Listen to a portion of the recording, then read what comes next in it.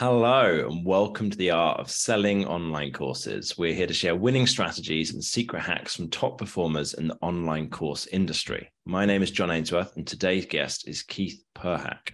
He's a marketer, developer, and founder of Segmentation.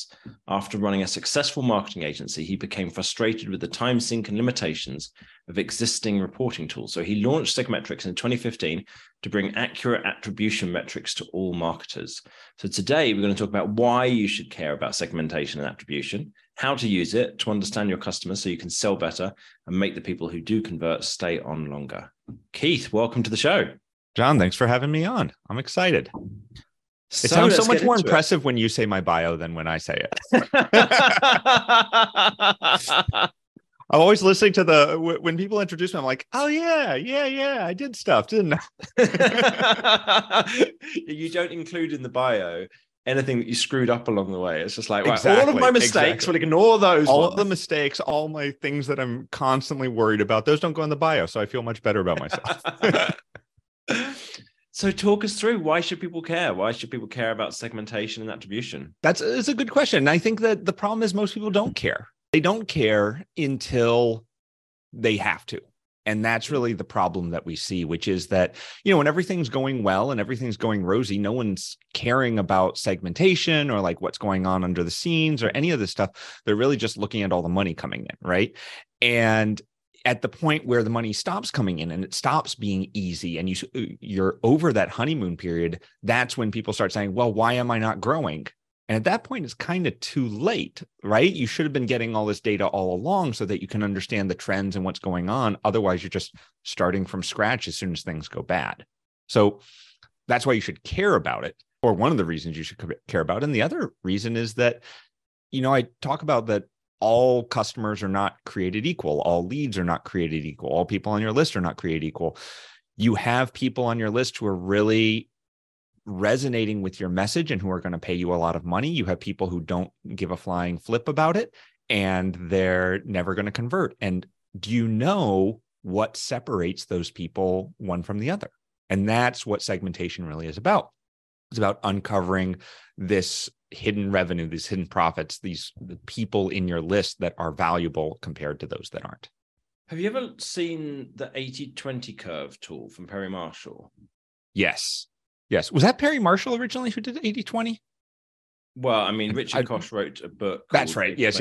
Yeah. But then Perry Marshall put together this tool at 8020curve.com, which is genius, which basically you put in this many people have made me this much money.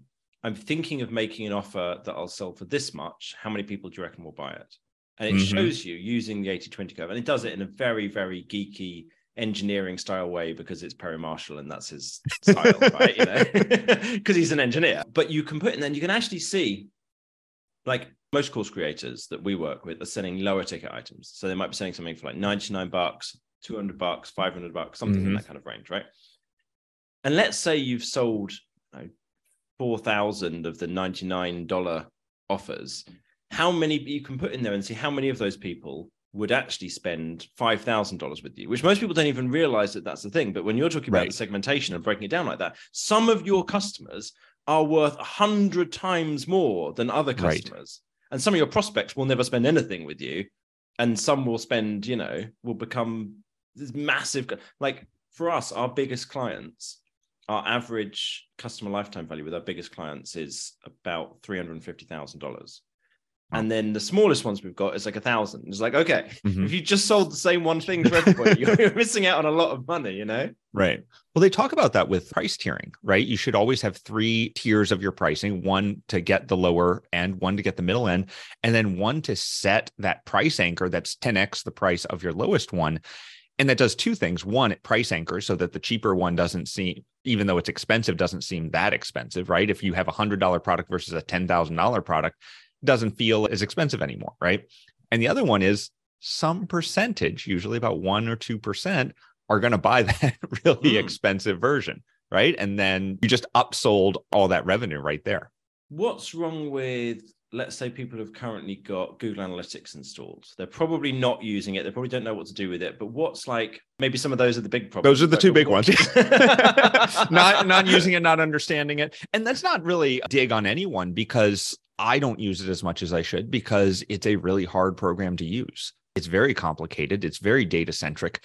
And for course marketers, it's not what we need. And what I mean by that is if you're building an online course, if you're selling anything with a nurture sequence, most of your marketing and most of your engagement with your list up to that sale is not happening on the web, right? It's happening on computer, it's happening in email, it's happening in webinars, it's happening in downloading PDFs, all of these things that are very user-centric. Mm-hmm. And Google Analytics is bad at two things. One, they are bad at seeing things that are not done by a browser, right? So they're very good at seeing how many people landed on a web page. They're very bad at seeing how many people looked at an email or attended a webinar. The second thing they're really bad at, and on purpose, is they don't identify users. If we're looking at marketing a nurture sequence, that's literally what we want to do. We want to make sure that when Sarah comes into our funnel, that we watch Sarah through that entire funnel and we see everything that Sarah does during that funnel. And because Google Analytics is tracking a web browser, it means that when Sarah switches devices, or Sarah comes back the next day, or Sarah does something else on maybe a school computer or something like that, they don't know who that is. There's no way to track that. And they actually prevent you from sending in information like an email address that would identify that person. So Google Analytics is very good for top of funnel understanding of how many people are coming to your site, how long are they on your site, stuff like that, but very bad at any sort of nurture campaign, which is really, as a course creator, what we want to focus on, because people do not land on a website and buy a $500 product the first time they see it. No, very rarely. Yeah. And this is that's one of the things that we spend lots of our time working with people on is, okay, you need to get these guys onto your email list, and then you need to send them useful content over a long period of time. And then you are pointing them through to a sales page, and then they might go by, you might send them a webinar as well, and all these kind of things. But yeah, like you say, Google Analytics can't track that whole process of, okay, they signed up for the lead magnet and 6 months later they bought. Right. What Exactly. happened? You know, and some of the more important things that you look at, and one of the things that I love talking about is segmentation. And we kind of talked about that at the beginning, which is understanding which of your customers and what are the unique things about your customers that make them convert. And that's something, again, does not happen on the web. It's something like when they opt in for your initial lead magnet, what are they opting in for? Did they answer a survey? Did they click a link that says, yes, I'm in this segment or that segment? Let me kind of get specific because I think it helps clarify. We were working with a client who dealt with freelancers. They were talking about how freelancers can increase their rate, how they can become more effective freelancers, how they build a freelancing business, et cetera. And within freelancers, you have a number of different segments, right? You have a number of different types of freelancers. You have copywriters, you have designers, you have developers. And all of these different pillars, all of these different segments convert differently based on the messaging. Your messaging for a designer is not going to convert the same as messaging for a copywriter, is not going to convert the same as for a developer. So what are the conversion rates of each of those segments as they go through a funnel? So let's take another example. Let's say that we have a nurture sequence that converts at 50%, which I think you'll agree is the best nurture sequence we've ever had in our lives. And if 50% of leads are turning into customers and paying us $100 to $500 a piece, awesome. We're just printing money at that point. Mm-hmm. But we're looking at a top level number of 50%. So let's break that down by copywriters and designers. So we look at our conversion rate for copywriters. It's 100%. Okay, so our designer conversion rate is 0%, which means that even though we have this great conversion rate on the funnel, we're actually wasting half of our audience because none of them are converting. And if we look at that top level number, we don't see that. But if we look at who is coming through our funnel, and that may be copywriters versus designers, it may be men versus women, it may be age, it may be geographical location. There's all these different things based on your business that can affect that conversion rate. And it's really understanding what are the biggest blockers or the biggest signals to conversion that we can find within our audience. I suspect that quite a few of the people listening, everybody will understand, I'm sure, the concept here. But how do you actually put that into practice? Like, how does that work? Because I can see that seeming very overwhelming. it seems very overwhelming, but I think it's very, I won't say clear cut, but I think it's more straightforward than people think, because I think a lot of people listening to this are like, oh, I'll give them a survey. No one likes surveys. No one's going to like a survey. But you can always hide a survey with a carrot, right? You can hide a survey with an action. And they say actions speak louder than words. And if you ask someone something, you're going to get one answer. But if you look at what they do, 9 times out of 10, you're going to get a different answer. And so what we like to do when we're looking at how do we segment people is we look at the landing page that they came from. So let's go back to the freelancer example. We have 3 landing pages that we're running ads to, that we're running all this stuff to: the Get Started Guide for designers, the Get Started Guide for copywriters, and the Get Started Guide for developers. So which one did they opt in for? Well, now we know which funnel they're going in. We know which segment, and we know which funnel we should put them in, and we can track them now through the entire funnel. We put a tag on them, we're good to go. And then we can do that further down the funnel. So maybe we go down a little bit more and we say, hey, we have this interview with someone who is living in Kansas, who was able to, in the middle of nowhere, Kansas, who was able to 10x their business. If you're interested in that, click here. Or if you're interested in someone in New York City who was able to do the same thing, click here.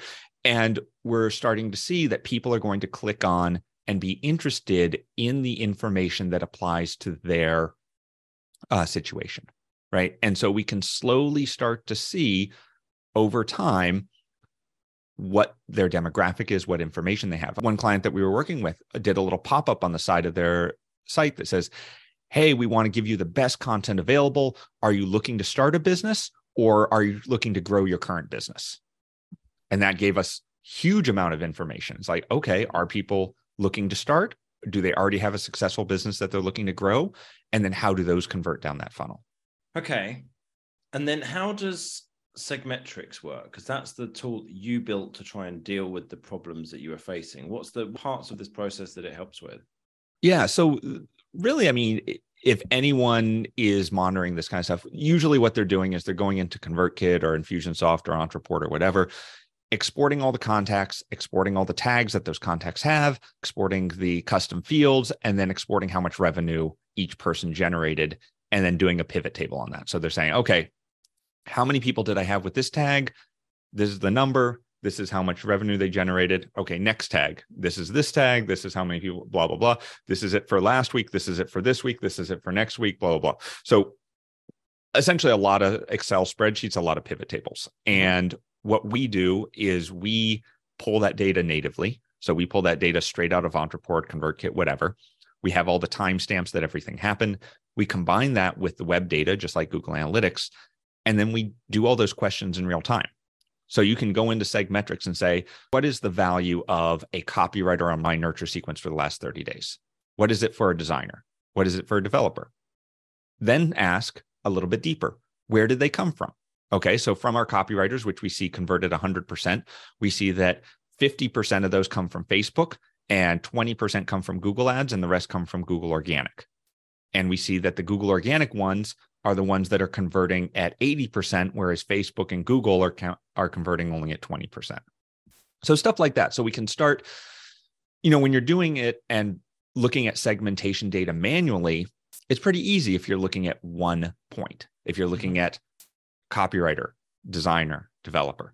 But as soon as you start putting other things into the mix and you start asking questions like, well, okay, we see that copywriters are doing well, but what's another thing that makes them do well, right? What's another piece that we can look in there? Or we know that designers don't do well. Where are they falling off? When do they stop going through that nurture sequence? Is it on the first email? Is it on the webinar? Do they not like the webinar? Do they get on the webinar and leave after 5 minutes because we're talking about copywriting the whole time, right? Like, where is the fall off point for this segment within the funnel? I feel what it is, which is once you identify a segment, then you optimize a funnel as if that segment was the entire funnel. And just like you'd optimize any funnel, where you start looking through and you start looking for holes. You say, okay, designers, we know they convert at 0%, but they open up email one, they like it. They open up the webinar invite, they like that. They register for the webinar. Awesome. So we have a good flow there. Everyone drops after 10 minutes on the webinar. That means they hate the webinar. So what's our choice? Well, we're going to create a new webinar specifically for designers and figure out maybe we put a bad joke in there, like what's the difference between a designer and a cello or something like that, right? Like something is making them really dislike us on this webinar.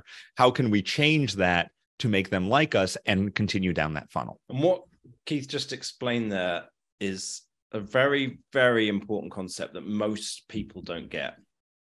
So I want to hammer on this. In order to try and actually improve a funnel, what you don't do is just look at it as a whole. You break it down into small individual steps. So let's take a simple example, like you're sending out an email promotion. People are going from the email promotion to a sales page to a checkout page. They might buy the order bump, they might buy the upsell. Most people just look at how many people did I send the email to and how much money did I make? But what you can do is you break it down to how many people opened it, how many people clicked on it. Of the people who clicked on it, did they all go to the sales page? Did they drop out? Was there, is it the same number who actually made it all the way there? Or was the page loading slowly and people dropped out? How many then got through to the checkout page? Of the ones who got to the checkout page, how many bought? How many then bought the order bump, the upsell? So first thing is to understand that if you break it down like that, you can start, and the benchmark data for each stage, you can start to look at, okay, what step is not working? If you know a checkout page to have a conversion rate of between 12 and 18% generally on average, ideally you want above 12, above 20. And if you're really smashing it, you get close to 50. If you know that, then you go, okay, I've got 16, 17%. So, okay, that's okay. That's decent. You're all right on that one. What Keith's talking about is how do you take that to an even more advanced stage of like within that, which segment of people did which thing within that, which is like, that's levels beyond, I think. Is that, I've understood properly? Is that what you're saying about 100%. Yeah. 100%. And it's because, just like you don't want to look at your entire funnel at a glance and say, okay, I have a 50% conversion rate on the funnel. You want to look at each step.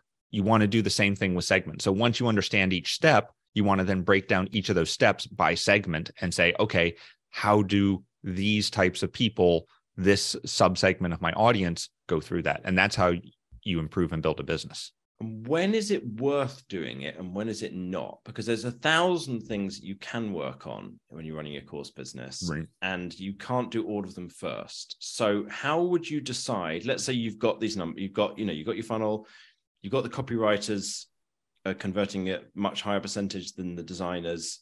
How do you know if it's worth doing something with that? Does that make sense as a question? Yeah. I generally look for outliers and holes is how I kind of think about it. And the first one, so if you've never done any segmentation with your audience before, I would start with who, and this is kind of a mental exercise, is who are my customers? What are the big 2 to 3 pillars that are my customers, right? Are they copywriters and designers? Are they professionals and standard consumers? Like, are they prosumers? Let's say we have a video course. Are they beginning YouTubers? Are they intermediate? Are they advanced? Like, pick something. You don't have to do a lot. And when I see people fail, it's because they try to do everything at once. Pick one. Mm-hmm. Pick one thing that you think would be good to break up your audience, and then look at your data and say, okay, let's look at our funnels for the last 3 months. Each of those segments, do we see any holes? And just because it's a very simple thing to start with, it's a very simple thing that lets you initially start looking at, do we have holes? And if you don't see any holes, you really don't have to do anything with that. And then you go on to the next segment. You look at a different thing. It's like, what about traffic? Is it Facebook traffic versus organic traffic versus Google traffic? Do we have any holes there? Do we see anything that is doing really well for one or really poorly for another? And that's, once we see that difference, that's when we jump in and we say, okay, this is what we want to try and optimize. And so at that point, let's say you found it's doing really well for one segment and really badly for another. Do you create a different version of the funnel for that segment? I generally do. Doing badly for? Okay. Yeah. What I do is I generally create just a direct copy of the existing funnel, and then I tweak it.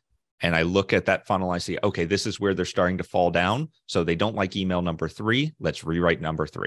You think about cost performance as well, right? Rewriting an email, super easy. Re-recording an entire webinar, a little bit more difficult. So do the things that are really easy at the beginning, different emails, maybe change copy on the sales page or the landing page or something like that. And then work towards things that are more difficult, like new webinars or stuff like that. You want to be able to be fast rather than you want to make it perfect the first time, because you want to see that what you're doing is having an impact, and then you can take that and go further with it. The way we break this down for people, I'm trying to think about how this all kind of connects together. The way we break it down is we start with what's the step that is furthest from the benchmark. So a step that is on the critical path. So let's say someone's got to go from getting the email to opening it and then clicking it and then getting to the sales page and clicking through to the checkout page and then buying. So if they could drop out any one of those stages and you lose the sale. So if you know that, okay, a good open rate is, let's say, if you're at 20, 25%, that's fine. 30% is really good for your open rate. Okay, if you've got something in that ballpark, fine. If you know the click-through rate from the sales page, the checkout page, though, is at 7%, and it should be at like 25%, it's like, okay, that's where we can see that we've got that's your first hole here. Yep. Okay. Would you then combine that with, let's say you've identified that step in the funnel as the issue. Would it generally make sense to then combine that with segmentation at that stage? I'm wondering. 100%. You think so? Okay. Yeah. And especially, I hate always focusing on sales pages first because that's where a lot of people go to. But just like you said, you want to go actually further up the funnel. Where's the first hole? Because if you're only getting 5 people on the sales page, it doesn't matter how much you optimize it, right? But let's use the sales page because it is a good example. If I was to take that and segment it, and let's go back to designers and copywriters, I would change out the testimonials on that sales page. I would change out anything that is generic of your freelancing business. I would change it to be your copywriting or your designing business and just go full hog into just putting those keywords into the sales page and making sure the testimonials match and everything is very branded around that pillar. There was a great example a number of years ago about a lawyer who had put together a pack of how to start all the legal documents you need to start a business, right? Really crappy sales. And so what he did was he created a landing page for each vertical. He said, all of the documents you need to start your dental practice, your copywriting practice, your freelancing practice, your blah, blah, blah practice, right? A skateboarding shop, whatever. And conversions went through the roof because when you land on that page, you see all the documents you need to start your dental practice. And you compare that against all the documents you need to start your business. Well, which one are you going to choose if you're a dentist? You're going to choose the dental one because even though the end product is the same, you don't know that, right? You're seeing a web page that's talking specifically to your pain points. And so that's what I would do with the segmentation and that's what segmentation really gets you is the ability to talk to your audience in the words that they understand because you're able to funnel them to those correct pages. It's not just about knowing that designers don't convert as well as copywriters. It's about taking that knowledge and then crafting an experience and an engagement to that audience that speaks directly to them. So to play devil's advocate here, what about the downsides to doing this, such as, let's say it's a sales page, right? You've got a sales page that's not converting great, and you know that one segment is converting worse than another. Now, you could write a new version of the current sales page that changes testimonials, what have you. But it might be that your sales page overall sucks, and you'd be better off spending time going and working with a copywriter to just overall write a better sales page. Maybe your headline overall, whether it speaks to either segment, just doesn't speak to anybody because it's bland and it just tells you the name of the course instead of any kind of benefit. How would you go about figuring out which one to do in that situation? I think it has to do with the outliers because, so let's say that if your sales page converts horribly across the board, then yes, you need to probably rewrite your entire sales page. Right. But if you have a segment that converts really well, and a segment that converts really poorly, then you know, okay, it's not the copy overall, it's the specific messaging. But even if you were to completely overhaul the entire sales page, you can use that segment information to better talk to the audience when you do that overhaul, right? So if you see things like, okay, 90% of designers get to this point, or 90% of cold traffic gets to this point, then we know what type of people and what experience those people are having when they hit the sales page, and we know who to talk to. We actually do this at Segmetrics a lot because we have 3 or 4 main pillars. We work with SaaS companies, e-com, info products / coaches, and agencies. And so we have very specific, when someone starts their trial, they let us know which industry they're in because it customizes their experience with the product. And we track how different people use the software and the services we provide. And what we find out is that people in agencies, info products, and SaaS really like getting on our Kickstart calls. They like the VIP hand-holding. E-com people hate it. They will not get on a call. Some of them do, the larger brands and whatnot, but most e-com, because a lot of them are drop shippers, do not want to get on a call. They want to figure it out themselves. They're used to just jumping in, doing some stuff, and then getting out. And they don't have a good experience because we did not have good do-it-yourself stuff set up for them. So we identified this hole of, okay, our e-com, we have tons of e-com coming in. Their conversion to paid is horrible. And why was that? Well, we broke down that funnel and we said, oh, wait a minute. No one's getting on these calls. If someone gets on a call, they have a 98% conversion rate to customer. But the e-com people, no one's getting on the calls. So of course they're not converting to customer. So what can we then provide them in a do-it-yourself way in order to get them the same information without having them to get on a call, which they obviously hate? Yeah. Okay. That makes sense. So if somebody's interested in this and they're like, well, this sounds amazing, I want to actually be able to go through all of this. Can you talk us through how Segmetrics works in terms of how does it pull that data in? Does ActiveCampaign or ConvertKit get the data and then you collect it from them, or are you collecting data at the same time as they are? How does that work? It's a little bit of both. So we collect the data directly from all of the systems you're using. So we'll connect to your ActiveCampaign, we'll connect to Stripe, we'll connect to Facebook and Google and all that stuff. And we pull that data natively.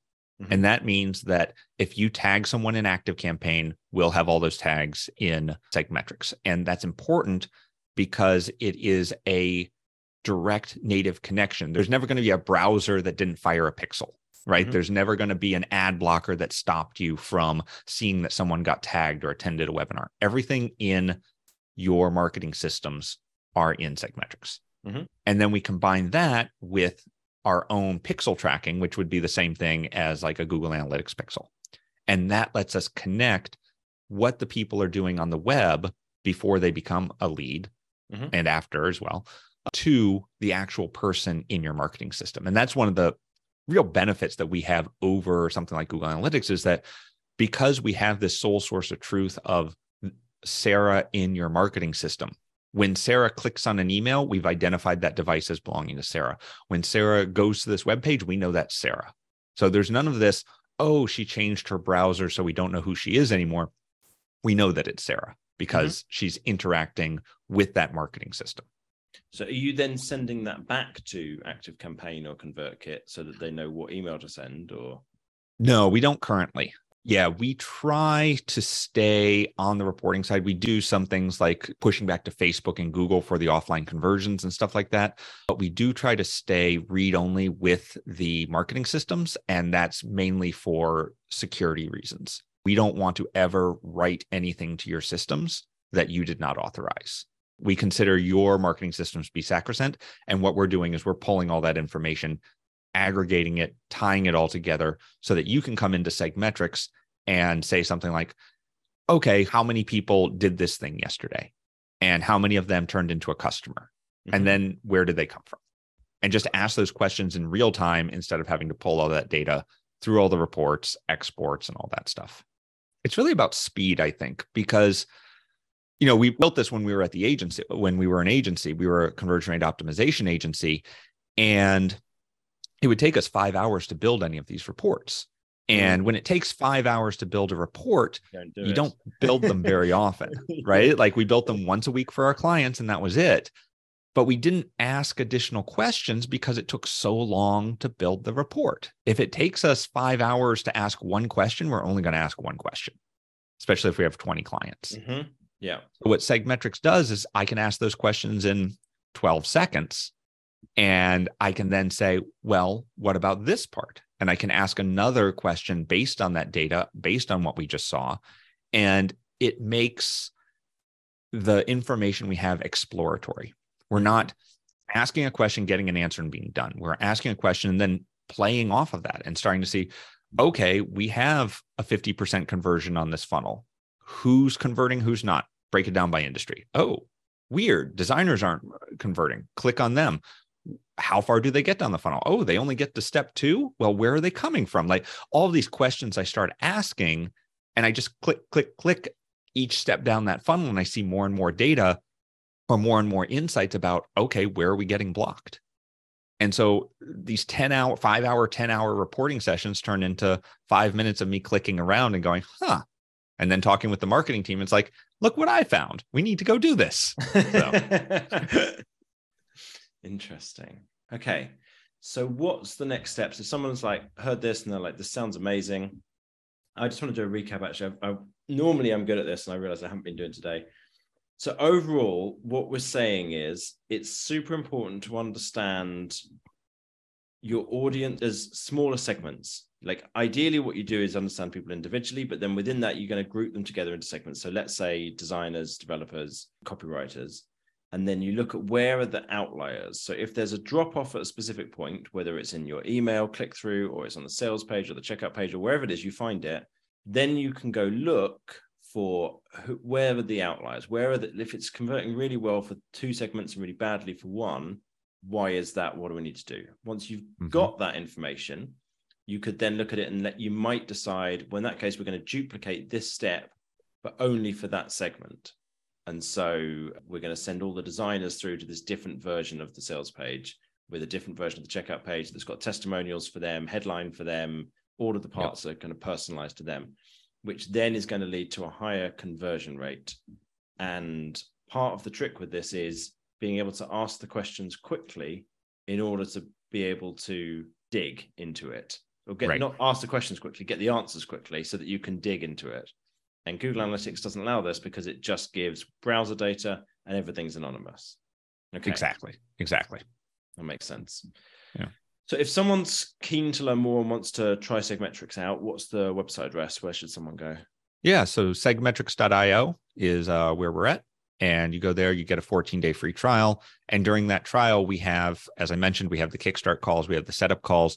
If you don't succeed with Segmetrics, then we've failed, right? Is really what it is. And so we do a lot of help to make sure your data is coming in correctly, to teach you how to use the tool, to make sure that you're up and running and getting the value you need to improve your funnel. Because at the end of the day, that's what we're here for. We're here to help people understand what makes people convert in their funnel and how to get more of them. Perfect. All right. If you found the interview useful and you want to get future episodes, subscribe wherever you listened. And thanks so much for coming on. And thanks so much for having me. Listening. Have a good one.